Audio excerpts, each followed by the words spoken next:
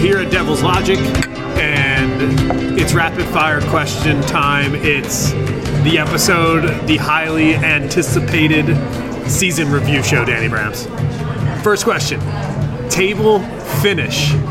How does it match expectations before the season? All right, so we got a few questions here, and we're going to answer them in order that you're going to present them to me. I want to just give a disclaimer off the top. You're not supposed to apologize in advance, but I feel like I have to do it because I'm going to give a really harsh grade for this first question, and the rest of my grades are going to seem a little lighter. So you're asking me table finish, and how does it match expectations before the season? I'm going to tell you, it's the worst grade possible, Johnny. So an F. It's not an F. It's not an F. It's worse than an F. What's worse? That doesn't make any sense. What's worse than an F? It's a D minus, Johnny. It's a D minus. A D minus is worse than an F. This is a shout out to all the old schoolers in the house who used to watch the good old sitcom, the old Scott Baio sitcom, Charles in Charge. There was a famous episode that's like burned to my brain where this guy who was like, he was kind of like the in-house nanny for this group of incorrigible, crazy kids, and he was Charles in Charge. And one of the kids got a bad report card, and they got like a D minus, and they were like, well, at least I got a D minus. He said, no, a D minus is worse than an F, because at least with an F you did something. At least with an F you just failed spectacularly. A D minus means you just got by doing the bare minimum, and they just gave you a sort of passing grade to get rid of you. So what that is we made our playoffs. We made our quote-unquote goal. We got into the playoffs, but the fact of the matter is we weren't really prepared to ever win in the playoffs. We were never going to go far in the playoffs. We made way too many mistakes in terms of our table position should have been so much better. My expectation was so much higher. If you notice, not every pundit, but a lot of the pundits, the writers for MLS.com and for the Athletic Soccer and things like that, they had all pegged us much higher than we finished. Most of them, we finished lower than the predictions, actually. Like, people love to say that, the media hates us. I'd say it's 50-50. All right. Well, some people had us predicted as 5th and 6th. And I think that was an expectation that was reasonable, knowing that we were a second-year project that had brought in a new record signing. And so to limp into the playoffs like we did, I have to say that it's my harshest grade that we're going to get in this whole process, but having you asked me what did I expect and what do we get, I got to give it the worst grade possible, which again, if you watch Charles in Charge, is a D minus. Oh, okay. Okay. I think the grade's fair. I think it's fair. I think it's harsh. It's like, what it's like? It's like a soft handball inside the box.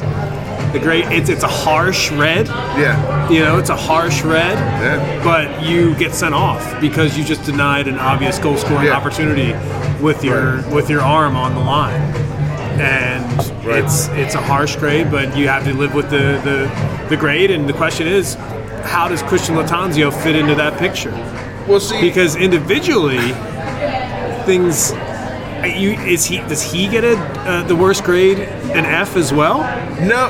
Here's the deal. Here's the distinction is you asked me in the first question, how does the table finish match expectations before the season? What about Lattanzio? For me, that expectation got nowhere near.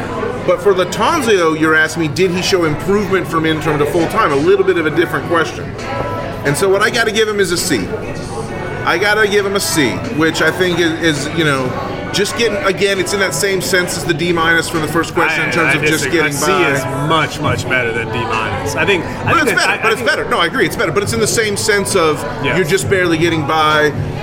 My expectation was top 4, top 5 in the East, but the organization's stated goals were just playoff games. So he did get to a playoff game.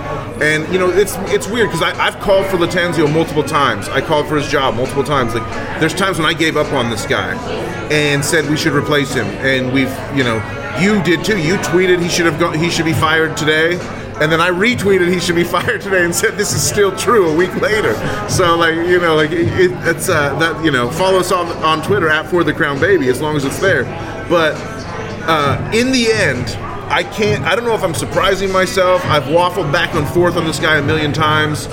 In the end, I see the case for keeping him, continuing to build what we've got, and he's obviously not going anywhere.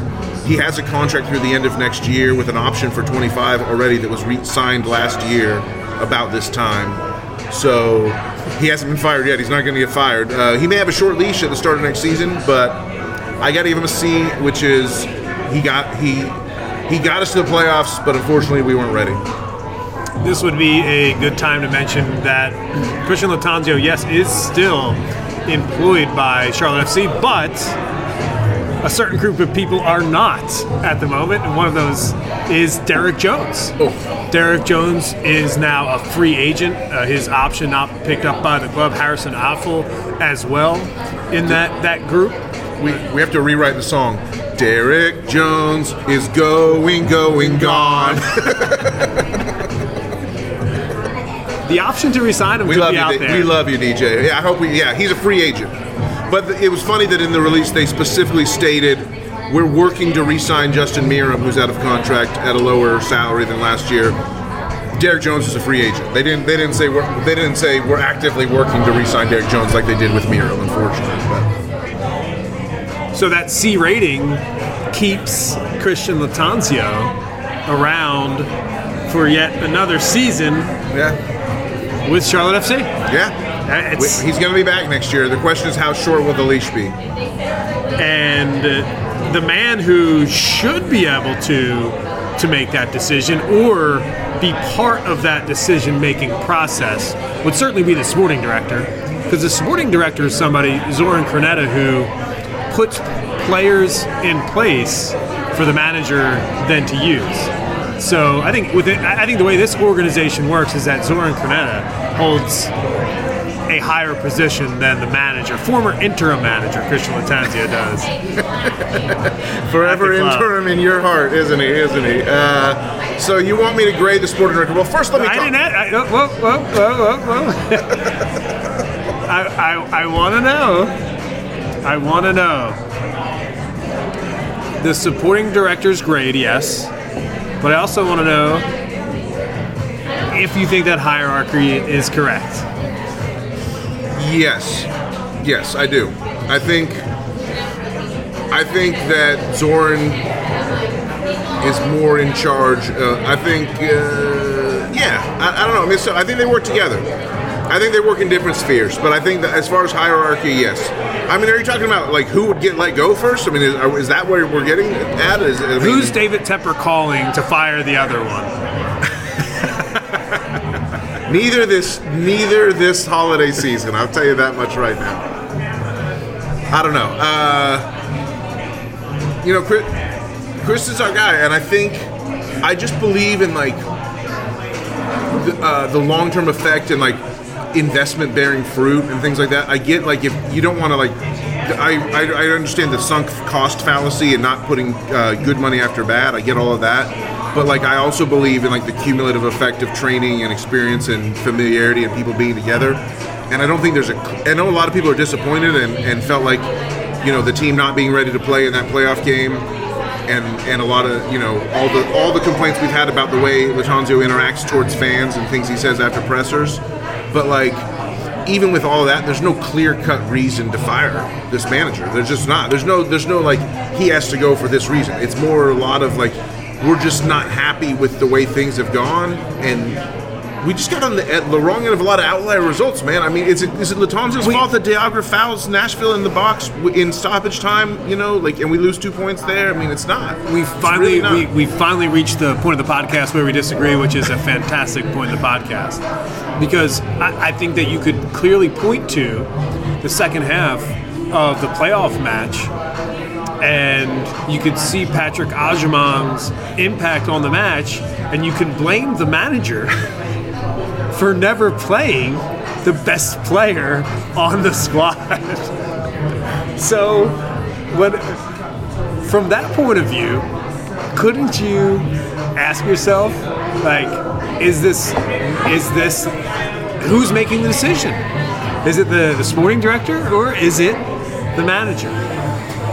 I think both of them live and work and came up in a soccer tradition where your $5 million plays over your $5 million striker gets minutes over your $500,000 striker. That's just the way it goes. $500,000? Yeah, sorry. You mean $78,000?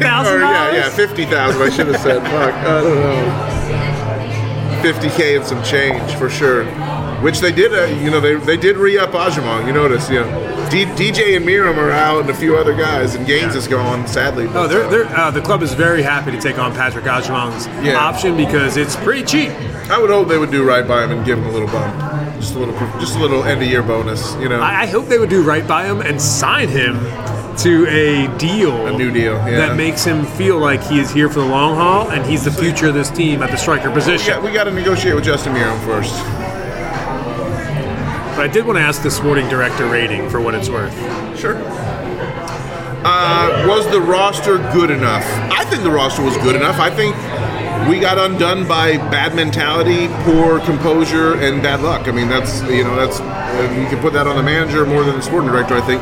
So here's what I think. I think would not do Copetti over again. If we could transport ourselves back to November 2022 and knowing what we know now, we would just not sign Copetti. And it's not that's not necessarily an indictment of him. It's just that you know now that the resources could have been better spent on a number 10, a Reynoso style or a Carlos Gil style number 10, and keep Carroll up top all the season. Like, we just know that would have been a better way to go now. That's hindsight, obviously, but I'm just saying, if in grading the sporting director, that's the big mistake. That's the big mistake, which we know in hindsight. You're like Captain America in that you'll go back to the past, and you'll say it's better here. Right. And I want to stay here. I want to live in November 2022, 12 months ago. Yes. Well, I don't know if I do necessarily, but and we wouldn't sign Copetti, and it's a really interesting and I think a point that you postseason in the season review show to say something like that compared to what the season started like. Man, that's another indictment. Especially when I say we're going to probably end up building the whole team around Copetti next season, and it's all going to be focused on him. But I'm just saying it's done, and we can't avoid it, and we have to make the best of it. I'm just saying if we could go back all the way, we wouldn't do that again. So let's say that is like the sort of. That's one of the holes that Zorn's dug into early in the season, is that the big money signing ended up not working out, right? So then, follow me if you will on a seafaring analogy that I cannot wait to bust this out. So after that whole thing, you have to say that Zoran, if he's the captain of the ship, he had multiple dragons trying to bring this ship down to the bottom of the ocean in Davy Jones's locker, but he managed by hook and by crook to bring it home safe to harbor, battered and bruised, although nowhere near ready to keep on sailing. So what I mean by that is, you have Anton Walks. It's so sad, but that's, in the pure roster situation of it, that's one of your best players no longer available. He's gone, and he's no longer available for a lot of things, unfortunately, but he's in our hearts. Then you have the fallout from that, which is Shinyashiki, which is Nuno Santos, which is, a lot of just immaturity and things that were bad influences and inability to handle the trauma and shock that we went through need to be purged out of the team. But the way that it was happened, unfortunately, on top of everything else, Shinyashiki's contract pretty much held the business side of the operation hostage. And Zoran hinted at that in his interview that he did, both with Carroll and with Man City Soccer Show. When he talked about it, he would say, as much as he could hint at, that it was really limited. And so this was it. That was all they could do in that moment. And you can blame MLS League Office, the league office, and its roster rules. Right. Can we dump the guy who has credulous allegations of criminal conduct, please? Whatever. Yeah. But anyway, so I'm gonna give him a weird grade. This is not a grade you can actually get, but I want to give him a C+, and then my random connections in my brain that just go firing off all the time. Thought about C++. Which I'm not a computer programmer, but I do know that that's a very popular computer programming language. So then I Googled C++, and I was like, could I give this guy a C++, a fake grade? And then I thought, what is C++ as a programming language? Object-oriented programming language, which allows code to be reused, lowering development costs. Scotty Arfield, Breck de Agra, we're reusing guys that have been stars in other places. We're bringing in guys and lowering our production costs. So Zoran gets a C++. Learn to code if you want to survive in the new millennium, I guess. But that's what he's got from me. It's a great answer, and it's I think speaks to modern times and how AI and computer programming and front end, back end, all of that kind of language is important to the future. Way of the future. Cheers to that. Danny, I am now pleased to introduce my favorite question of the evening, which is the best moment of the season. To me, this is what it's all about, and we've talked a lot of shit so far in this podcast. Now it's time to raise the glass and do a toast. I mean, what are we here for, Johnny? We're here to celebrate greatness in our team, and it's so funny, like, on a team that really has had so many struggles in its first two seasons and more bad than good, you kind of can almost lose sight of the fact that it's the bitter that makes the sweet so great. Yes. And like the sweetness is really like we've had some great, like in 2 years of supporting this club, like I would never give it back and I would never give it away, and I can't wait to be back next year because like the highs are high, man. I mean, the lows are low, but the highs are high. The highs are really high, so I'm all about it, baby. Best moment of the season, I think, is a no-brainer. It's almost like we have to just skip to number 2 because like you can't choose. I don't know if you can choose anything else than the October 21st beating. You know, everything from the moment I got the starting lineup notification on my phone that Leo Messi was in the 11 against us until full whistle when we had done it and beaten and held them scoreless and shut out the GOAT and clinched our first playoff spot ever. Like just a great day. Just like to know we don't know what it's like to be athletes. I can't. I truly believe everything I've ever said on this show about the supporters are the club and the fans are the club and the players are the squad that represents the club, but we're all the club together. I get that, but I'm not naive. I know that we don't have anywhere near the emotional and personal connection to what's happening than the players. The players are the ones that are out there doing it. However, I gotta say, we still ride the wave, baby. Like, the wave was cresting that day, and we were there with it, and that was the day when it all came together, and players and fans all were one together, and that was the day I felt most like I was for the crown, baby. Like, I was Charlotte FC that day, and Charlotte FC was me. I know that you're a big Sir Minty fan. Love Sir Minty. And I just got inspiration for an amazing Charlotte FC graphic. I know we have some TFOS who listen to this show who like to create things. How about this?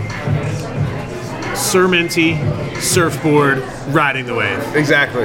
Hell yeah. Let's go. That's the vibe. Get on it, team. Let's go. Yeah, that's the vibe. There's got to be a way to make this a thing. Like, oh, I can only imagine. Put him, if you're listening, put him with the old TNC surf designs, like Thriller Gorilla and like all the old school, like that old T-shirt line from the 80s and early 90s. That'd be amazing. Yeah, we should just tip off the admin. I know Elevation Jones knows what I'm thinking about. I know he had some TNC Surf Designs T-shirts back in the day. But I gotta say, that's like the default number one. That's like unchallengeable, unquestionable number one. So I almost feel like a better thing is for everyone to tell their number 2 and think about your number 2 memory. Because if your number 1 memory is anything other than that, then it's sus, as the kids are saying. Like, I'm questioning your memory. So for me, I gotta think about my number 2. And it's got to be the penalty shootout versus Dallas. I think everything that happened in terms of our traumatic start to the season, you know, I have sort of in my mind, I frame the way I think about this past season in 6 stages, and one of those stages is the two of those stages are the cup runs, the Open Cup run and the League Cup's run. So the League's Cup run would not have been possible if we had not beaten Dallas in that shootout. I mean, it still could have been, but that's what like set it all up. Can I give a spoiler real quick? Please do. And of all the things that was my answer. That was your number 1? Your number 2 is my number 1. I love it. Who does number 2 work for? Not me. That was for me the moment of what the a moment it was. And like Kalina sticking his arm out, you know, and like psyching out all the Dallas shooters. They didn't know what the fuck to do. That was amazing. Yeah. Oh my goodness! And we were at APR. Yes, we were at the home of Charlotte Soccer Show for the 2023 campaign. We hung the banner there all season long. Charlotte is a soccer city. It was we laid claim to this piece of land and said it is a soccer city. And as we're recording this, I just can't help but to think about the Charlotte Independents. Up the Jacks, by the way. I hope you listened to our interviews with Coach Mike Jeffries and Gabrielle Oberton. You're catching us in the middle of this episode, and I'm thinking about that and those interviews and that club, because it's a grassroots. It's all about penalty shootouts. It's a grassroots club. They just had a penalty shootout, and that club is working really hard right now. And Danny, for me specifically, the reason why that PK shootout was the moment of the season was because of there was only one, and you're right. The only other moment where you felt like you were living and dying by the moment was against Miami in the final match of the season. And those two feelings are what it's like to watch a club play in the Champions League final and the World Cup final. Those feelings, they come. Those matches, they arrive. Right. And in those moments, that's when you feel something. And people are going to say, oh, you can't compare MLS to the Champions League final. Like hell you can't. It's the same to me. The MLS matters a lot more to me than the Champions League final. Like this, I'm Charlotte. I'm fucking Charlotte till I die. Like I don't give a fuck about Bayern Munich. Like, sorry. But anyway, sorry, Ryan. Yeah, my bad. Where the hell have you been? Listen, the best thing about that Dallas shootout and the messy moment is that the start of something and it's the beginning of something. I feel like our season went in a stage where stage one was we were just trying to keep our head above water. Stage two was we were trying to learn how to figure out what we had. That was our first run of a bunch of draws that was then later matched by an even longer run of draws. The Open Cup run. But the Open Cup run got us there. Did we play in the Open Cup quarterfinals? Yes, we did.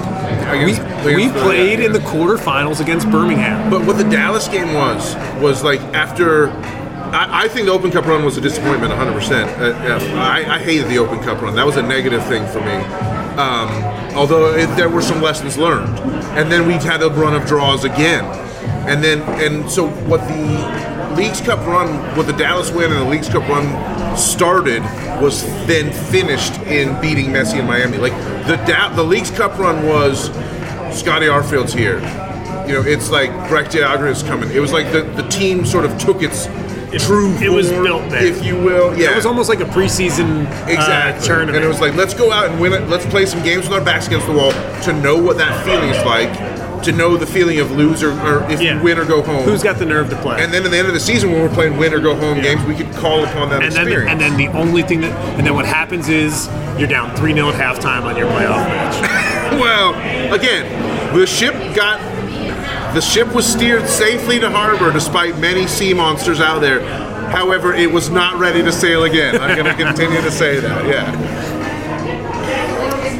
The next question is somewhat of an insufferable one, and I hope you enjoy talking about it. You're about to put me on the spot? It is the day after Halloween, which I believe is All Saints Day. It is. So, November 1st, my birthday month. What did you get me, everybody?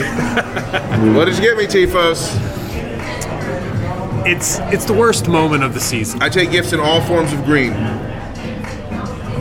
There's so many lows when you're riding, when that wave comes crashing down like it did so many times, Danny, against Charlotte FC this year. Yeah. The start of the season, you limp out of the gates. You ask yourself, we were asking if Christian Latanzio was the right man for the job. Probably 22 days into the season, and it started that early. And for me, the worst moment of the season, it's tough. But for you take it all the way back to this one was pretty easy for me. This was surprisingly easy for me. Yeah, I like that. What you have to do is go back listen to our preseason episodes. What you're going to hear is some of the greatest soccer podcast hubris in the history of soccer podcasts. I mean, I was puffed up chest to the core. I thought this team was like a lock for a top 4 spot in the East. I thought we had done everything we needed to do, and I believed we were going to take this league by storm. I thought year 2 of Charlotte FC was going to be just an absolute told you so campaign towards everyone who ever doubted us and all this stuff. And so for me, the most painful moment of the season is when that bubble was burst, and it was early. It came very early, and it was a night once again at EPR where there's always emotion at EPR. Yeah. Emotional parlor room at Hooligans FC. So I believe we were 0-2, right? But we were going to St. Louis, and it was like, okay, we took 2 losses on the chin, but we're gonna settle the score. We're gonna get this thing done and get right against this expansion team that sucks. We might put 10 goals against them. They're horrible, you know. And we're gonna own their new stadium. We're gonna kill them in their new stadium. And we went up 1-0. And Enzo Copetti, our new DP, scores a header. And like everything is like amazing. And it's like, oh, Charlotte FC is real. Like everything, just even though we lost a couple games early. We lost to New England in the opener. Sorry, the St. Louis was the second game, so we were 0-1, not 0-2. Even though we lost to New England in the opener, we're going to go on the road, we're going to win. That doesn't matter. This is about the moment. Get the campaign started. Fuck St. Louis City FC, United Rovers, Dog Food FC. By the way, you were the ringleader on all 100% was. I steered into the skid on it big time. I was driving the bus. I was lumping. You know what? I was like tossing coal into the steam. Let me interject here. I really appreciate this self-reflection from Danny Brands here on the show right now. I mean, this is a seminal moment. Well, and this is the point of the season review episode. That's what made it the worst moment of the season, is because that's when I was at my highest high. That's when the wave crested, and then the whole rest of the season was me just trying to get back above water. But like when I first went underwater was that second game of the season, and St. Louis showed us what it was all about, and it was like we still have not caught up to the standard that they've set. They won the freaking West in their expansion season. Like they did look horrible in their first playoff game. It's hard to win a playoff game, even at home. But that's when I was like, I was a giant hot air balloon, and St. Louis just like stuck a little pin in it, and I was never more deflated. And the whole rest of the campaign, I slowly built myself back up. But man, that was a painful fall. Icarus never had it so bad, for sure. Not that it matters, but you did mention the playoff loss, and whenever you're listening to this, who knows what happens in the rest of that series. But I did feel that same sense of good when I saw that score, and I think that realistically they fell on their faces.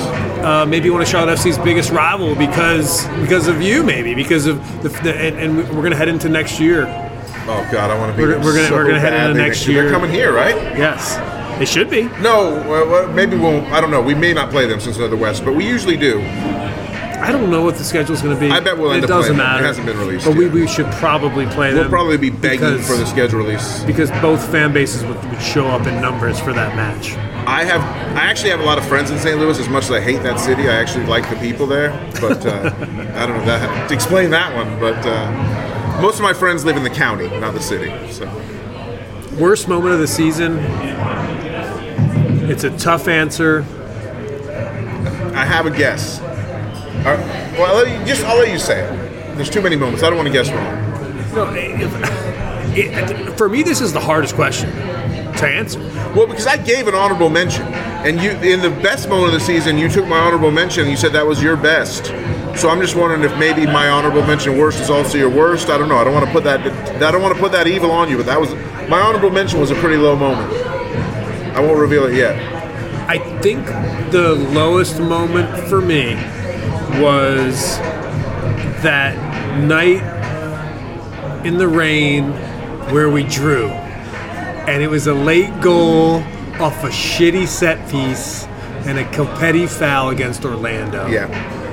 and we were deep in the playoff race. And it was so fun out there in the rain, and we were up. We were one, and those three. That's the game that Ashley Westwood cited as an example of how great our fans were to be there in the rain at the end of the year. He said that, but it was not a win; it was a draw, and it should have been a win. Yes, and I think that to me was the lowest point and the worst moment of the season, because those 2 points alone, just right there and then, could have made all the difference in hosting a potential playoff. A mere two months and 2 days ago. The off-field moment of the season, for me, is one of the best categories. And the reason why is because it takes us, out of that tactical bullshit. Yeah. And just puts us into the culture of what it's like to be a Charlotte FC supporter. What's your off-field moment of the season? There can only be one. This was probably the easiest question for me to answer when you sent me this list in the pre-production stage of the episode. Meeting Mindy Bender in DC, of course. How could it be anything else? Like, there we were, our tickets were up kind of like in the corner, not the best view of the field, so we kind of maneuvered our way down to a little position where we could spy things on field level. And who should walk up and just spot us and say, Danny? John? Hey! And we were like, who are you? And she's like, I'm Mindy Bender! And it was just absolutely amazing. Wait, you're Ben Bender's mom? I mean, absolutely amazing. We missed Ben at the end of the season, and I hope his knee procedure went well. I'm glad it was a minor procedure. I think he's got a lot of work to show us next year. Like, he's going to be one of our key players next year, I feel. So, meeting Mindy Bender, by far the off-field moment of the season. I mean, the Brawny Bro party was amazing. The interviews we did on the show were amazing. Getting to sit and talk to Scotty Arfield about Arctic Monkeys, all of that. But I mean, come on, meeting Mindy Bender, what could be better than that? Well, there's, not much. There's absolutely not much. It was so fun to be in DC on that weekend. Yeah, it was epic to be at that match. And by the way, the it's 6-0 that we've seen. Yeah. We've seen 2 3-0 losses to DC at Audi Field. Are we going to go back next year? Yes. I mean, I guess we have to. Yes. Yeah. I am never not going back. Right. Until we score a goal. That's fair. Yeah. And I actually love going up there. It's like a very doable drive, and you stay overnight and you come back the next day. I love going to DC. We had some TFOS that went with us. For me, the off-field moment of the season, by far, well, maybe not by far, was the block party outside of the supporters section in the mid-street end. The reason why is because we were literally in the president's office talking about how we should be having local food trucks and we should be hanging out near the stadium and Mint Street should be closed. And then we get there a few days later, and that's happening. And that was a really cool moment. And we're sitting in the beer garden out on the grass near the overpass on Mint Street there. They turned that whole entire area into a beer garden. At that moment, I said to myself, this is what it should be like every match day here. Shut down this entire area and just make it one huge party from 4 p.m. until kickoff. That beer garden was so cool, like just sort of like in that little grassy area right between the interstate and the stadium. I loved that. That's a great memory, and that was a cool time. And you know, I know Joe's probably gonna, lie and say that he had that thing whole planned, in advance. But I really think it was you mentioning it in the interview episode when we said at his offices that got all the wheels cranking on that one. I'm 100% convinced, and no one will ever disabuse me of the notion. So. I'm not saying that's what I thought. I'm just saying that I'm just saying that's what I know. Oh, it's a Charlotte Soccer Show. John Hayes, Danny Brams. It's the season review show. We're answering the most pressing questions after the season. And there's a couple things we need to get into. We're getting to season MVP, young player of the season, veteran player of the season, and best beer of the season, most outstanding TFOS of the season. Whoa, I got a sneak peek. sneak peek of who that is. And that shout out is coming up next. As we refill our beers, we're at Devil's Logic. It's a beautiful evening. We're going to step outside as trivia, as you heard, is about to start.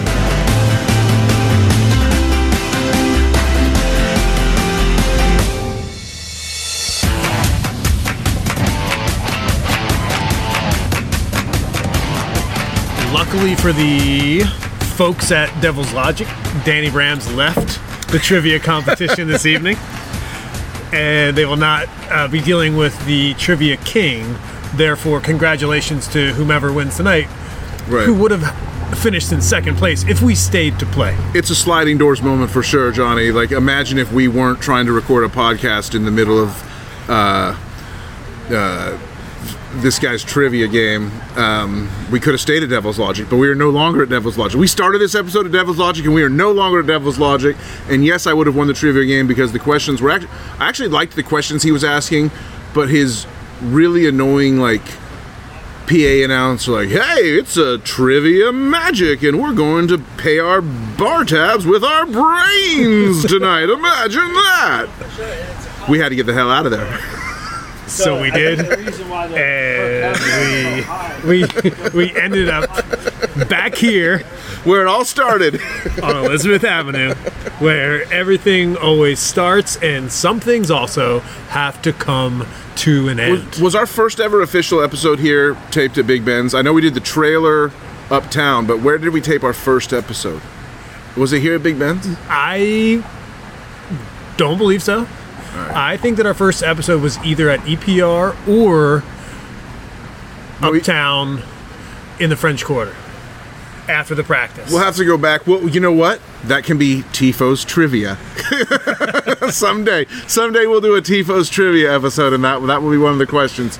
I will say that a lot of times on this show, I'm extremely guilty of being like way too gushing in my praise of just about anything that I talk about. And that's because I'm a lover of life, and I just, I look for things to like about things. But I will tell you that right now we are at Big Ben's fake English pub here on Elizabeth, because it's the only place open that was close by once we realized Devil's Logic was a no-go because of trivia. And I can confidently call this the worst soccer bar in Charlotte. I hate this place. But here we are out on the patio. Sorry to give the negative advertisement. We'll see how powerful and maybe how valuable the Charlotte Soccer Show endorsement is, because I really hate Big Ben's, but here we are. Well, although the bartender was a nice guy, I will at least give him that. And I am drinking an Irish red Smittix, so I can't complain about that. all right, so let's pick it up on that positive note. I've also got a Stella Artois. It's a good beer to have. Stella! And cheers to you, Danny. Cheers to you. But the questions must continue to be asked. Oh shit! The Budweiser hot seat. And I hope the TFOS understand this as well. I'm asking these questions to you, so please be thinking about your answers as you go. 100%. And that's the whole point of this, Write them this down. episode. Write them down and email us. Email us at... I don't think we have an email. Maybe we should get one. The season MVP. The season MVP. There's only one answer. Are you ready for? I didn't. Oh, sorry, my bad. Carol. I feel so bad. I'm just so bad at cutting Johnny off sometimes, and I feel like I cut you off there when you were about to just deliver this really epic question. But the answer to your epic question that didn't get asked is Carol. Obviously, it's Carol Swiderski. He's your MVP. Yeah, he's got to be. Who else could be? I think that there's a question to be asked about Ashley Westwood. I think there's a question to be asked about his ability to get Charlotte FC over the line. Oh, Captain, my Captain. Think about it this way. Last year, Charlotte FC couldn't get over the line. And we did have Carol Swiderski last year. This year, Charlotte FC got over the line. Yeah. Thanks large in part to a new captain who set the tone. I'm not saying that he's my MVP, but you talk about putting somebody else out there and making a case for somebody. I think Carol Swiderski could, or excuse me, Ashley Westwood could be the most valuable player for this squad. Because even when Swiderski was out, Charlotte FC still looked dangerous. The line that we got over was a lot shorter this year. Unfortunately, with the new playoff format, but That's yes, true. Okay. But yes, earlier in this very same episode, I was the one that was saying yes, we achieved our goal of the playoffs, and that is good. So, What if another answer? I'm just bitter. I'm pissed that we got kicked out. What if another answer to consider was Kerwin Vargas? Kerwin Vargas, somebody who played all season, came up big in big moments, and could be counted on. What if he was somebody that was considered it?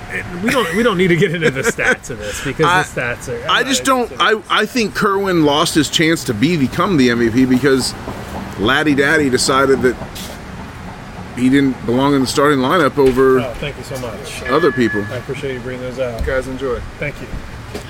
So, I don't know. I'll tell you what, though. In the most important games of the season, maybe I'll share this document with the TFOS. I've broken this season down into 6 key stages, and stage 6 is the furious finish, and Kerwin Vargas is certainly the MVP of the furious finish, which is the ultimate thing that did get us across that line. Okay, thank you for helping me at that point. But Cal Swiderski's the answer. Yeah, right? Season long, campaign long, it's got to be Carroll. Yes. To be honest, it's the prevailing wisdom that Carroll's going to leave. Closer than the experts think. Not so fast, my friend. I don't know if we can really bust that out. But guess what? He's not gone yet. We haven't sold him yet. So should we acknowledge the reports about Karol Swiderski's links with Napoli? No, because I think it was kind of a trap question of someone was like, hey, would you like to go play for Napoli because they need players? And he was like, who wouldn't want to go play for Napoli? Let me put an end to this, right? I'm not sure Napoli knows who Karol Swiderski is. I'm not sure they do. Yeah, I mean... I'm really not sure they do. I mean, Napoli featured Chucky Lozano, the Mexican international, for the last couple of years, but they signed him from PSV. He's now back at PSV because he didn't work out at Napoli. So, yeah, I don't know. I don't know, but I'll tell you this much. Carroll's not gone yet, and until he's gone, I'm almost getting to the point, maybe we're far enough removed from the off-season or the end of the season that I'm just kind of in a little bit loopy mode, but are we sure he's gone next year? Are we sure he's gone in this winter transfer window that's upcoming? Are we sure? I'm not sure. I'm not sure about anything. I'm not sure either. I'm not sure about anything. I am sure about something. And I'm sure that Napoli is not trying to sign Karol Swiderski. Right. That's a sure. And one of the links, one of the reasons is because they have Peter Zielinski is one of their main midfielders, and he's on the Polish national team with Carroll. That's kind of why this whole topic came up. Napoli, I believe, the defending Serie A champions. I don't pay much attention to farmers leagues like Serie A, so I couldn't tell you for sure, but I will say that Carroll's probably not going to Napoli, and if he does, he will not play very many minutes at all, so he should not go there. Not the best place for him, and if I was his agent, I would never in a million years tell him. Hell no. To sign with if Napoli. you're his agent and you send him to Napoli, that's your last contract. That's your last commission you're ever making. You made my point eloquently there. In so far many fewer words. Next question. Young player of the season. This one's exciting. For me, I'm going to go Kerwin Vargas. I just mentioned him. He could be possibly the MVP. For me, he's the young player of the season because young players must be protected at all costs.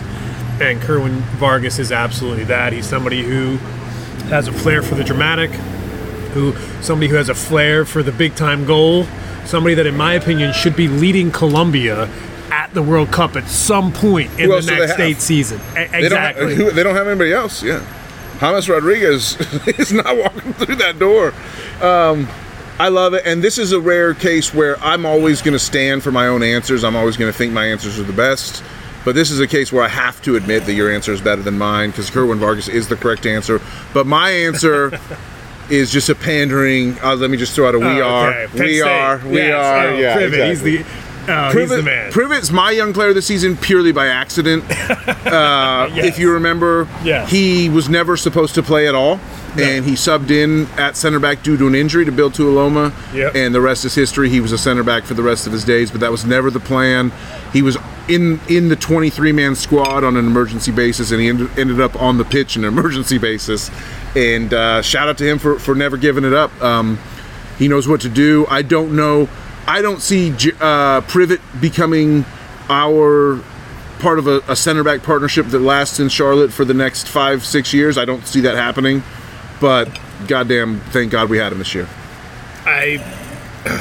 It's a tough thing to say here, but it comes to mind, and I'll always be forthright on the show, and that's I'd love to see Andrew Privet playing center back for the Charlotte Independents.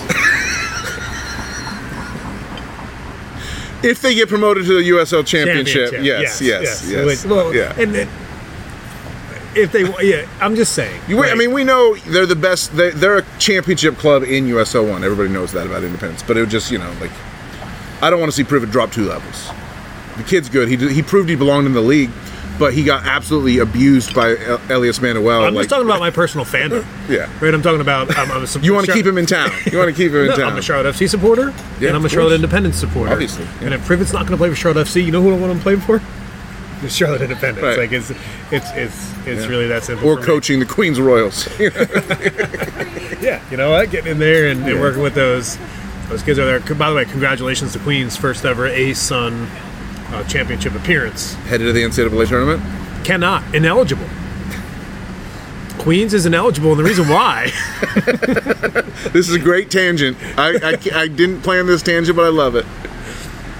Because when you go from Division 2 to Division 1, you are automatically ineligible for 4 years.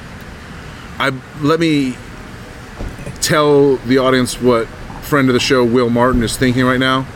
That's bullshit. It is bullshit. Yeah, it's total bullshit. 100%. And it makes no sense.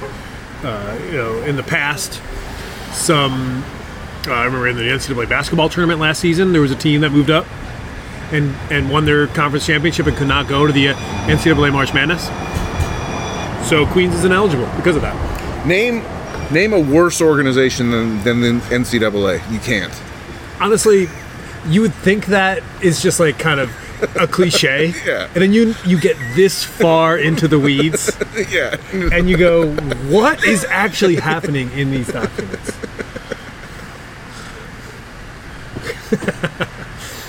Okay. Veteran player of the season. And there's a lot of options here. I'll steal your answer and I'll say Westwood. You threw Westwood out there as a possible candidate for overall most valuable player. I'll say he's certainly the veteran most valuable player. And Captain, my captain. What you guys didn't see while there was a brief pause and sort of some scraping noises about 10 minutes ago in the podcast, that was when John first mentioned Ashley Westwood, and I decided to stand up on my chair, Dead Poet Society style, and Captain, my captain it. But it was a beautiful moment. I'm not going to do that again, but I just did it mentally. I just did it 3 times in a row. So I love the gemstone. I love everything about him.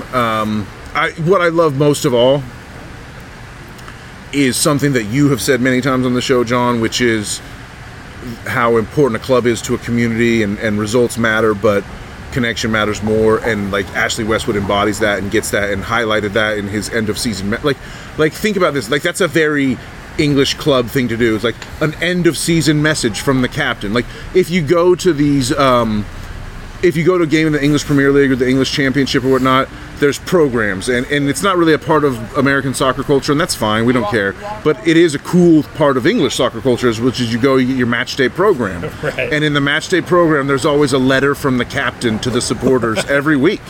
And so getting that end of season letter to the supporters from the captain, from Ashley Westwood, was incredible, and just a nod to English tradition. Didn't try, it's not like he did it every week. It's not like he tried to force this English tradition down our throats.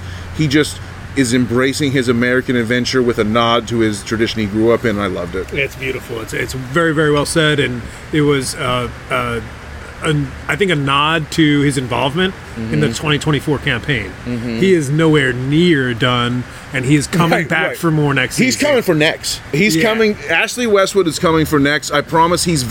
I promise. The funniest part about it is having just like seen him in action. I feel like I can say this with confidence, even though I don't know him as a person. But just having seen him in action, he wore a smile on his face and highlighted all the good things. I guarantee he's going back into the locker room and saying, "You motherfuckers lost in the first round of the playoffs. If you ever embarrass me like that again out there, I'm gonna fucking kill you. Let's go out and win the league next year." Like, he's coming for next. I promise you. His smile masked a fierce intensity that is going to help our team a lot next year. I think Justin Meram has a case to be mentioned here and should be mentioned here, considering his acquisition, the timing, his impact on the squad, his ability to score goals in what you thought was maybe the most surprising moment of the year in that crazy win over Atlanta down in Mercedes-Benz. Right. Justin Meram put balls in the back of the net. And remember when Enzo whiffed that huge chance against Toronto, I think, right? And Meram buried it. Like, if we didn't get it, like, we won that game easily, but we needed that first goal, and Meram got it. So, yeah, I agree. Like, he came up huge in many big moments. And this is maybe an unflattering comparison, but because, you know, we've mentioned on the show we plan to do more with dog rescue and like helping foster dogs find homes. There's the cliche in the dog foster dog community of who rescued who, right? You see the bumper stickers, and it's like, who, like, did I rescue this dog or did this dog rescue me? And like Justin Meram was like out there on RSL's bench, lingering, doing nothing on like a mid-tier West team. They're in the playoffs, but they're not great. They probably won't. They're not a favorite to win the cup or anything. He was like not part of their plans at all. The guy who had a pretty good career in Atlanta or Orlando, won MLS Cup with Atlanta, if I'm not mistaken, on their bench, or maybe he played for them the year later. Forgive me. You can fact check me on that, like everything. But he was part of Atlanta's team, and I think he won the cup. Excuse me. He won MLS Cup with Columbus, not with Atlanta. Forgive me. I knew he was a champion. Anyway, he was a guy who was like left for dead. But he still had something to offer. Like a lot of dogs out there that are sent to these shelters that still have a lot to offer. And so, like, when you go and, like, find this mutual connection of a team that was left for dead. I'm not trying to shit on Justin Meram here. I'm just telling you the truth of the facts. As someone who... He was a player that was left for dead that still had a lot to offer, and we are a club that was left for dead that needed a spark. Yes. And the combination was beautiful. Throw your 22s up, and much love to Justin Meram all day. He's a Charlotte FC. He's part of the fucking fabric of Charlotte FC. And I think it's why the club wants to negotiate a contract for next year. I think Justin Meram, if you kind of equate him to somebody, at what stage in their career are they? I would equate him to a Gabby Oberton. Exactly. You know, somebody who has maybe one more season left to give. Right. You know, and somebody who still has it and is really good to be around in training. It's about how hard is he going to work in the offseason, because like we've heard Gabby Oberton say on this show, it's a little bit harder. Like, once you get comfortable, it's a little bit harder to get the gears turning again at that age, you know? And so does he have what it takes to work hard in the long MLS offseason and through a Christmas and holiday and New Year's break and come back ready in March, ready to go? If he does, then we better re-sign him. Yes, I agree. I could not agree more. I think he's Charlotte through and through if he wants to be. I think he would really, really like to end his career here with some silverware. Right, and play Orlando 2 more times next year and score against them. Okay, so now I'm so glad that we used that transition to move into what is the let's call this the TFOS segment of the show. Love it. Brilliant. Where if you listen to the show, you know that the best podcast location of the season, the best beer of the season, and the most outstanding TFOS of the season matters immensely. Yeah. And we always say we may or may not be the best podcasts on earth, but we have the best podcast listening audience on earth. Bar none, hands down, doesn't matter. Not a question. Yes, and they follow the club, they love the club, and they're even starting to think about soccer and the city and everything else that's kind of permeating beneath the surface. And these people are the ones that are at the forefront. These ones are the people at the front lines, Danny. Yeah. Soldiers. And the most Soldier. outstanding TFOS of the season. That's our final giveaway, right? That's what we're doing last. Yes, that's exactly. We got a few more before we get there. But the best podcast location of the season. So this one was really tough for me. This one was tough for me. Well, let me go off. Let me go off. All right, go off, King. Let me go off on this King, one. please. Let me go off on this because we hit. Even though this was a year where we established a home base, we also hit a lot of locations. The travels continued. Yes, yeah. We said we were going to be here at Elizabeth Parlor Room here on Elizabeth Avenue, and we said that this was going to be our home for the season, and it worked out that way until we decided to do a summer tour. We did the summer tour, Danny, and the summer tour was absolutely amazing. The summer tour was brilliant because even though we loved everything and continue to love everything that EPR has given us,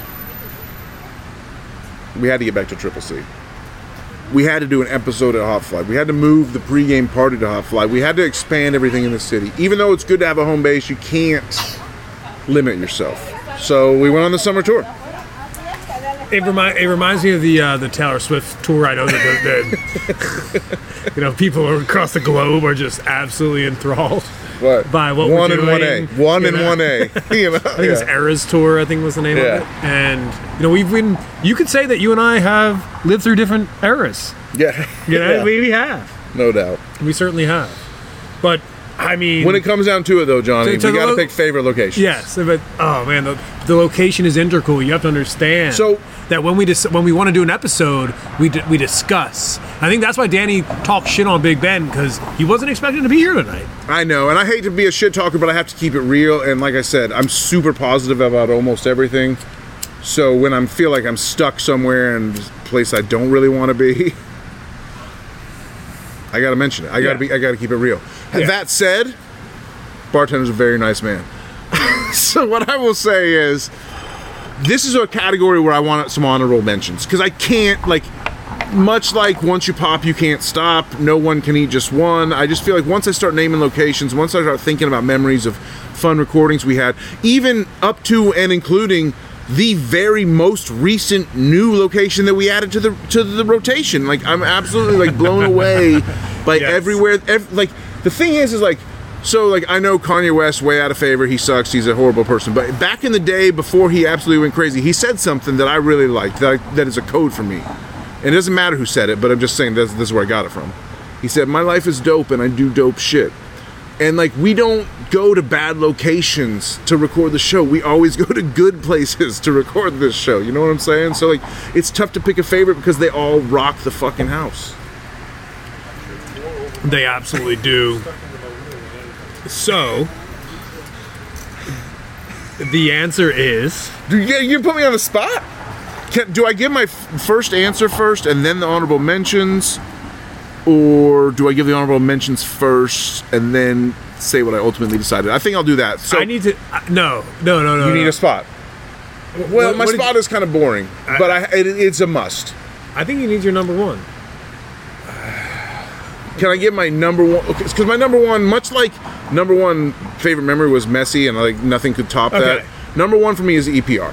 And I just said all this wax poetic about how we move it around the town. Yeah. But having a home base, the whole point was I was going to go into this whole long diatribe and then say, but I bring it home to EPR. Yeah. Because having a home base in a cool spot, the relationship with Matt Morena, the bearded bartender, the way that place. Shout out Beamer. That doesn't feel like this season, but it was. Right. Beamer was an experience that we all had together this season. Now we've got Big Paul, or excuse me, Big Patrick. Patrick, sorry. Guest on the show, Patrick. Right. Robbing Peter to pay Paul, but his actual name is Patrick. That's always how I remember it. Sorry, Big Pat.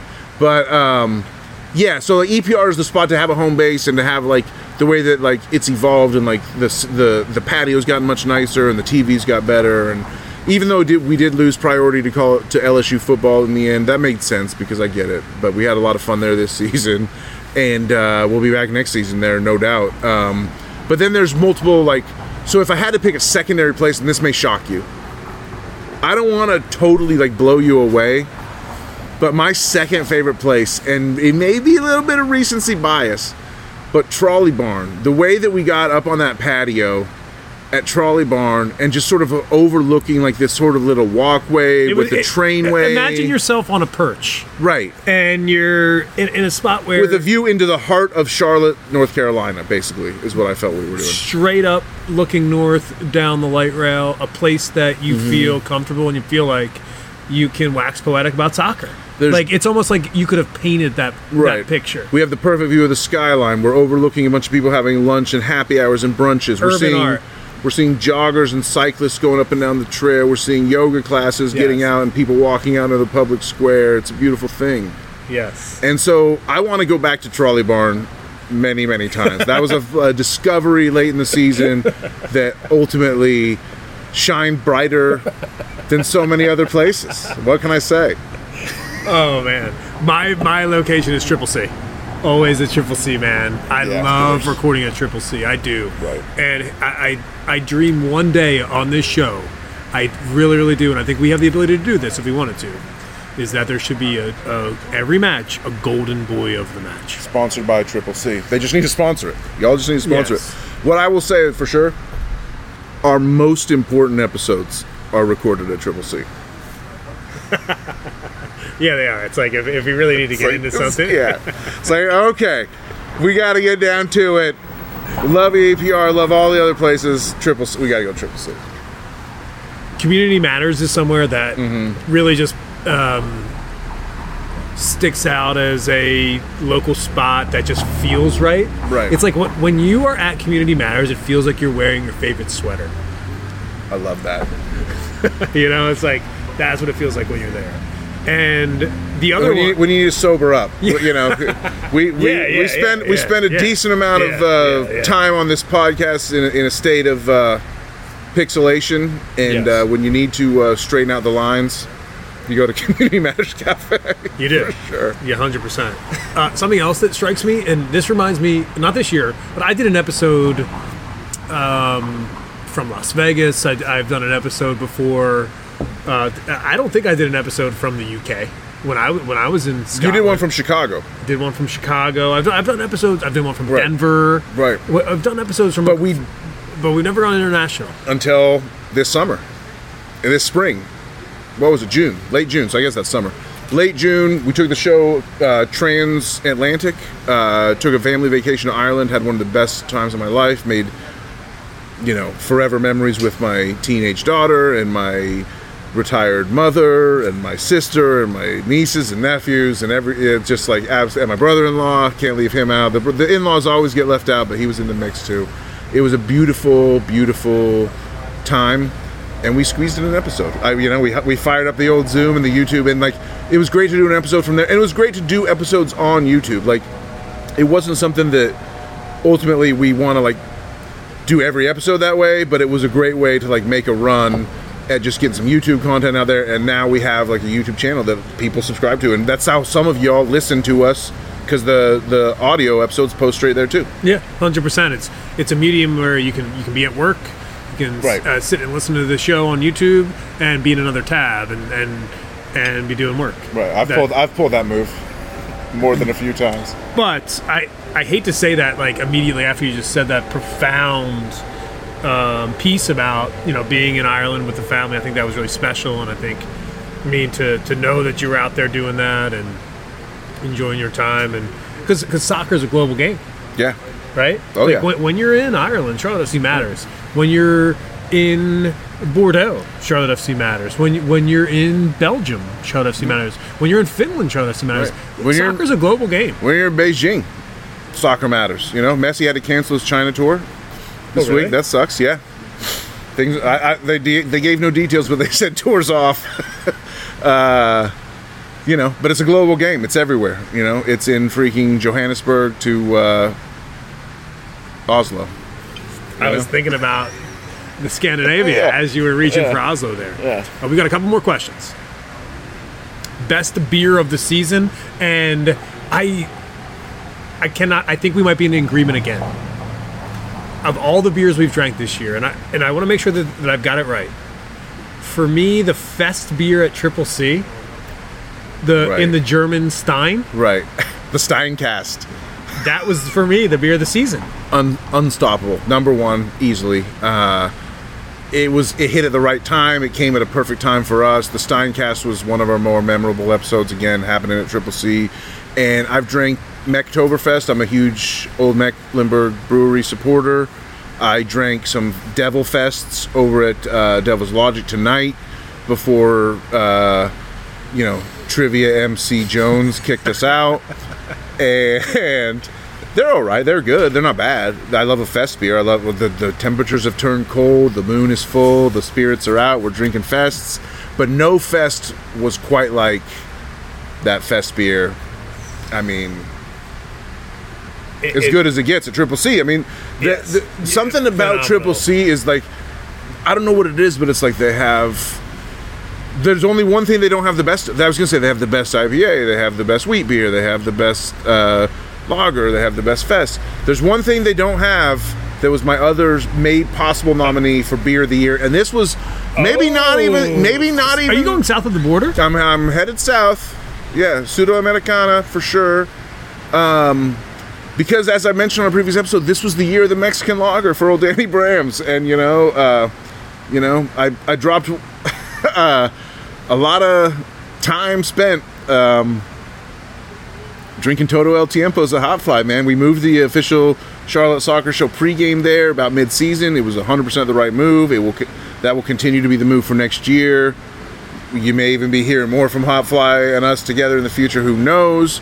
And I know there's one certain Hot Fly blend that they're going to mention in a minute, Johnny. But for me, it was the Todo El Tiempos. It was the year of the Mexican lager for old Danny Brams, and I drank a ton of Todo El Tiempos pregame. That was my go-to. It's a beautiful thing.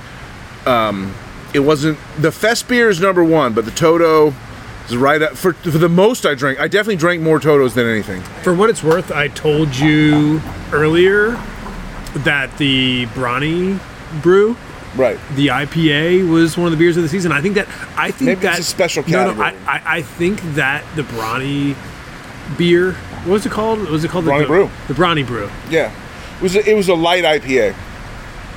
Not bad. It was good. It's really good. It's one of those. Delicious. It's one of those pints you always keep in the fridge. Yeah. You know, if you have this, but and the reason why it's always there is because it's a special drink.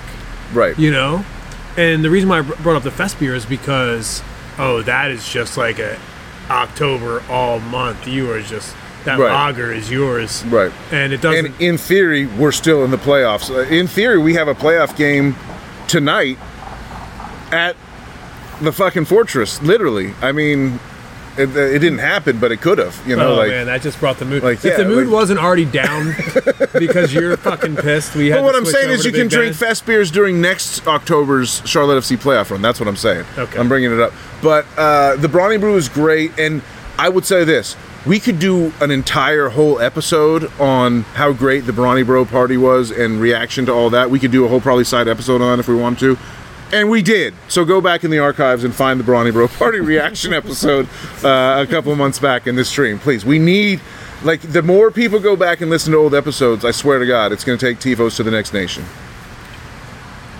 Speaking of TFOS, it's the final question of the evening. We finally made it here somehow, some way. This is our third bar of the night. This is I stopped counting the beers. I stopped counting everything else. But you've made it. I'm freezing my ass off on purpose.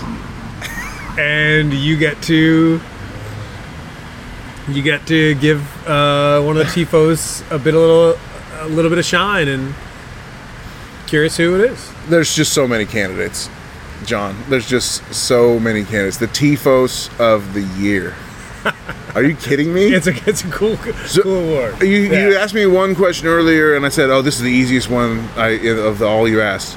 Now you've given me this one at the end. This is by far the hardest one. I mean, saved it to the end. There's been TFOs who invited me to their homes and cooked me burgers and barbecue, dry barbecue. There's been TFOs who invited me to the vault and brought me down, front and center, front row, and said, "Hey, Danny Brams, I got an extra ticket to the vault. You want to come with?" I said, "Yeah, of course I do." There's been TFOs who told me that I was their inspiration. There's been TFOs who told me they love me. There's been TFOs who came up to me and grabbed me on the shoulder in crowded settings where I didn't even know, and they said, "Hey, are you Danny?" Mindy Bender is a TFOS. She's a candidate for TFOS of the year. Are you fucking kidding me? Like, and there's so many candidates. Yeah. But like, what I had to think about, what I started to think about when I really wanted to narrow this down, I wanted to narrow down to what's most important. What's most important? Social media. We talk to a lot of our fans on social media. Our friends, excuse me. That's a misspeak by me. I'm uncomfortable with the idea of fans, but I love having friends. Audience is about as far as I'll go. But we talk to a lot of our friends on social media. Ultimately, social media doesn't matter in life. It's a thing that is just kind of, a side game that we're all playing. Yeah. So I'm not gonna. It can't. As much as I love the social media, I can't pull from that pool necessarily for a TFOS of the year.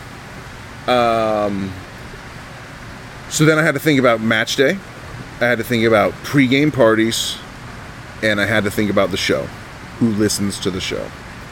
And there's candidates. I think about my great friend Hannah from work.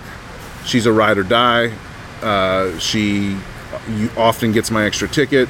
She'll come to any match day. She's ready to go. She's ready to party. She's a strong candidate for this award. Ultimately doesn't get it. I think about Bridget, great friend of mine. You always got to let the people who didn't get the job know first. First runner-up is... I think about Bridget.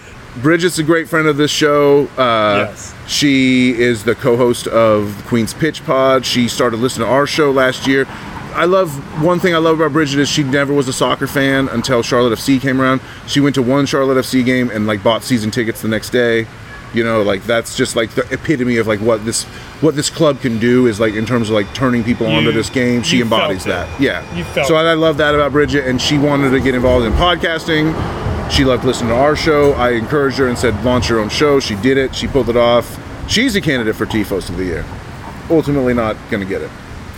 I had to think about someone who comes to every pregame party with us, comes to every supporter section match day with us. Spell it for you? Yes, please. You doing okay? I'll take another red. Okay. Thank you so much. And the TFOS of the year for Danny Brams is Kevin Anderson, ladies and gentlemen. You may not know him. We don't talk about him a lot, but he's a staple. He's a lock. In a season where we had to ride the wave up and down and up and down, he's the steady Eddie. He's the constant. He comes to every pregame party. He talks about the show. He mentions he listened. He mentioned things that happened. He comes to the EPR parties. He comes to the supporter section. He comes to Hot Fly. He's Kevin fucking Anderson. He's the TFOS of the year, and I don't think a lot of people are familiar with him. He's a bit of a dark horse pick from me. Yeah. However, I literally could not really think it could give it to anyone else in good conscience, to be honest. And God bless him. And you're all going to know him more and more because he's not going anywhere, and this club is not going anywhere. It's very appropriate that our next beers are being poured as we honor Kevin Anderson, who, he might be the TFOS of the season, tremendous friends of the show. For what it's worth, Kevin Anderson has been a great friend of many seasons of mine. We played a ton of golf together. He's a big-time Liverpool supporter, and he's from New England, from up in Connecticut. I have some ties in Connecticut, and you're right.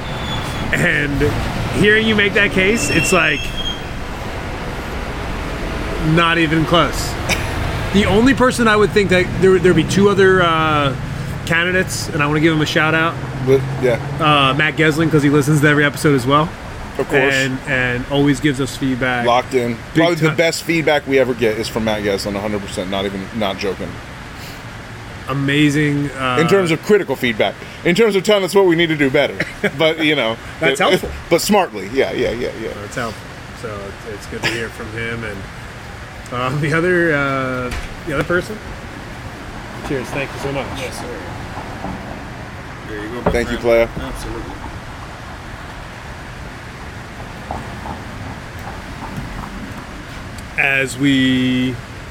I take it all back about Big Ben. This new bartender is amazing. He's delivering us drinks on the patio. All my negative impressions of Big Ben were based on a previous regime that I now rescind. If you listen this far. accept my dear apologies. The final mention, Level Up Luke. I want to give Level Up Luke a shout out. The reason why is because he's worked his ass off all season to support both Charlotte FC and the Independents. And also, we talk about the Carolinas, and I'll admit to some North Carolina snobbery in my time, but Level Up Luke is a South Carolina kid that reps for Southbound and Crown. He found them a great party spot this year at Replay Brewing. That's where they do their watch parties. I'm pretty sure he's the driving force behind that. He hosts Twitter Spaces conversations after many, many games, even though sometimes you have to wait till take 6 for them to actually go off. He actually hosted an epic 2-hour Twitter Spaces after the Red Bulls lost. On this patio with a lot of other people joining in and speaking. So Level Up Luke leveled this whole thing up for sure. He gets a shout out. And Brett Thompson gets a shout out too, another of my coworkers who is like, he's literally like, Brett's like, has every single same qualification as Kevin Anderson for this title, but I'm going to give it to Kevin instead, and Brett is used to that. And I'll end this podcast as any married man should. I mean, my wife is the ultimate TFOS. Oh, I mean, Rachel's the ultimate the TFOS. First lady of the Charlotte Soccer Show. She always has been. She was there when we recorded the trailer. She's been guested on she was the first ever person to speak on this show World Cup other banter than one episode. of us. We have to get her on what would be a good episode? A season in review from her point of view. How about how to negotiate with the ticket office? A little tutorial. That's another episode we could do this off season. And I think she's qualified to handle both those conversations. Maybe even maybe have a meeting with David Tepper in his office. We'd love to be in David Tepper's office someday. But until next time. On the timeline, baby. For the crown.